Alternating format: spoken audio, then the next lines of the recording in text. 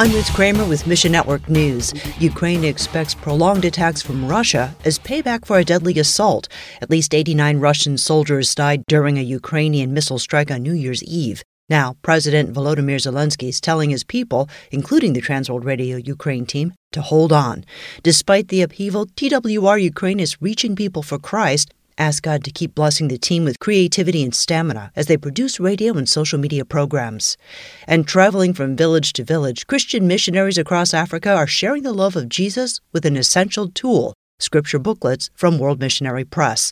The traveling missionaries are with a ministry partner of World Missionary Press. As they leave one village, the literature continues ministering the gospel. For just pennies a day, these scripture booklets are changing hearts and lives from Muslims in Nigeria to witch doctors in the Democratic Republic of the Congo. Mission Network News, a service of One Way Ministries. I'm Ruth Kramer.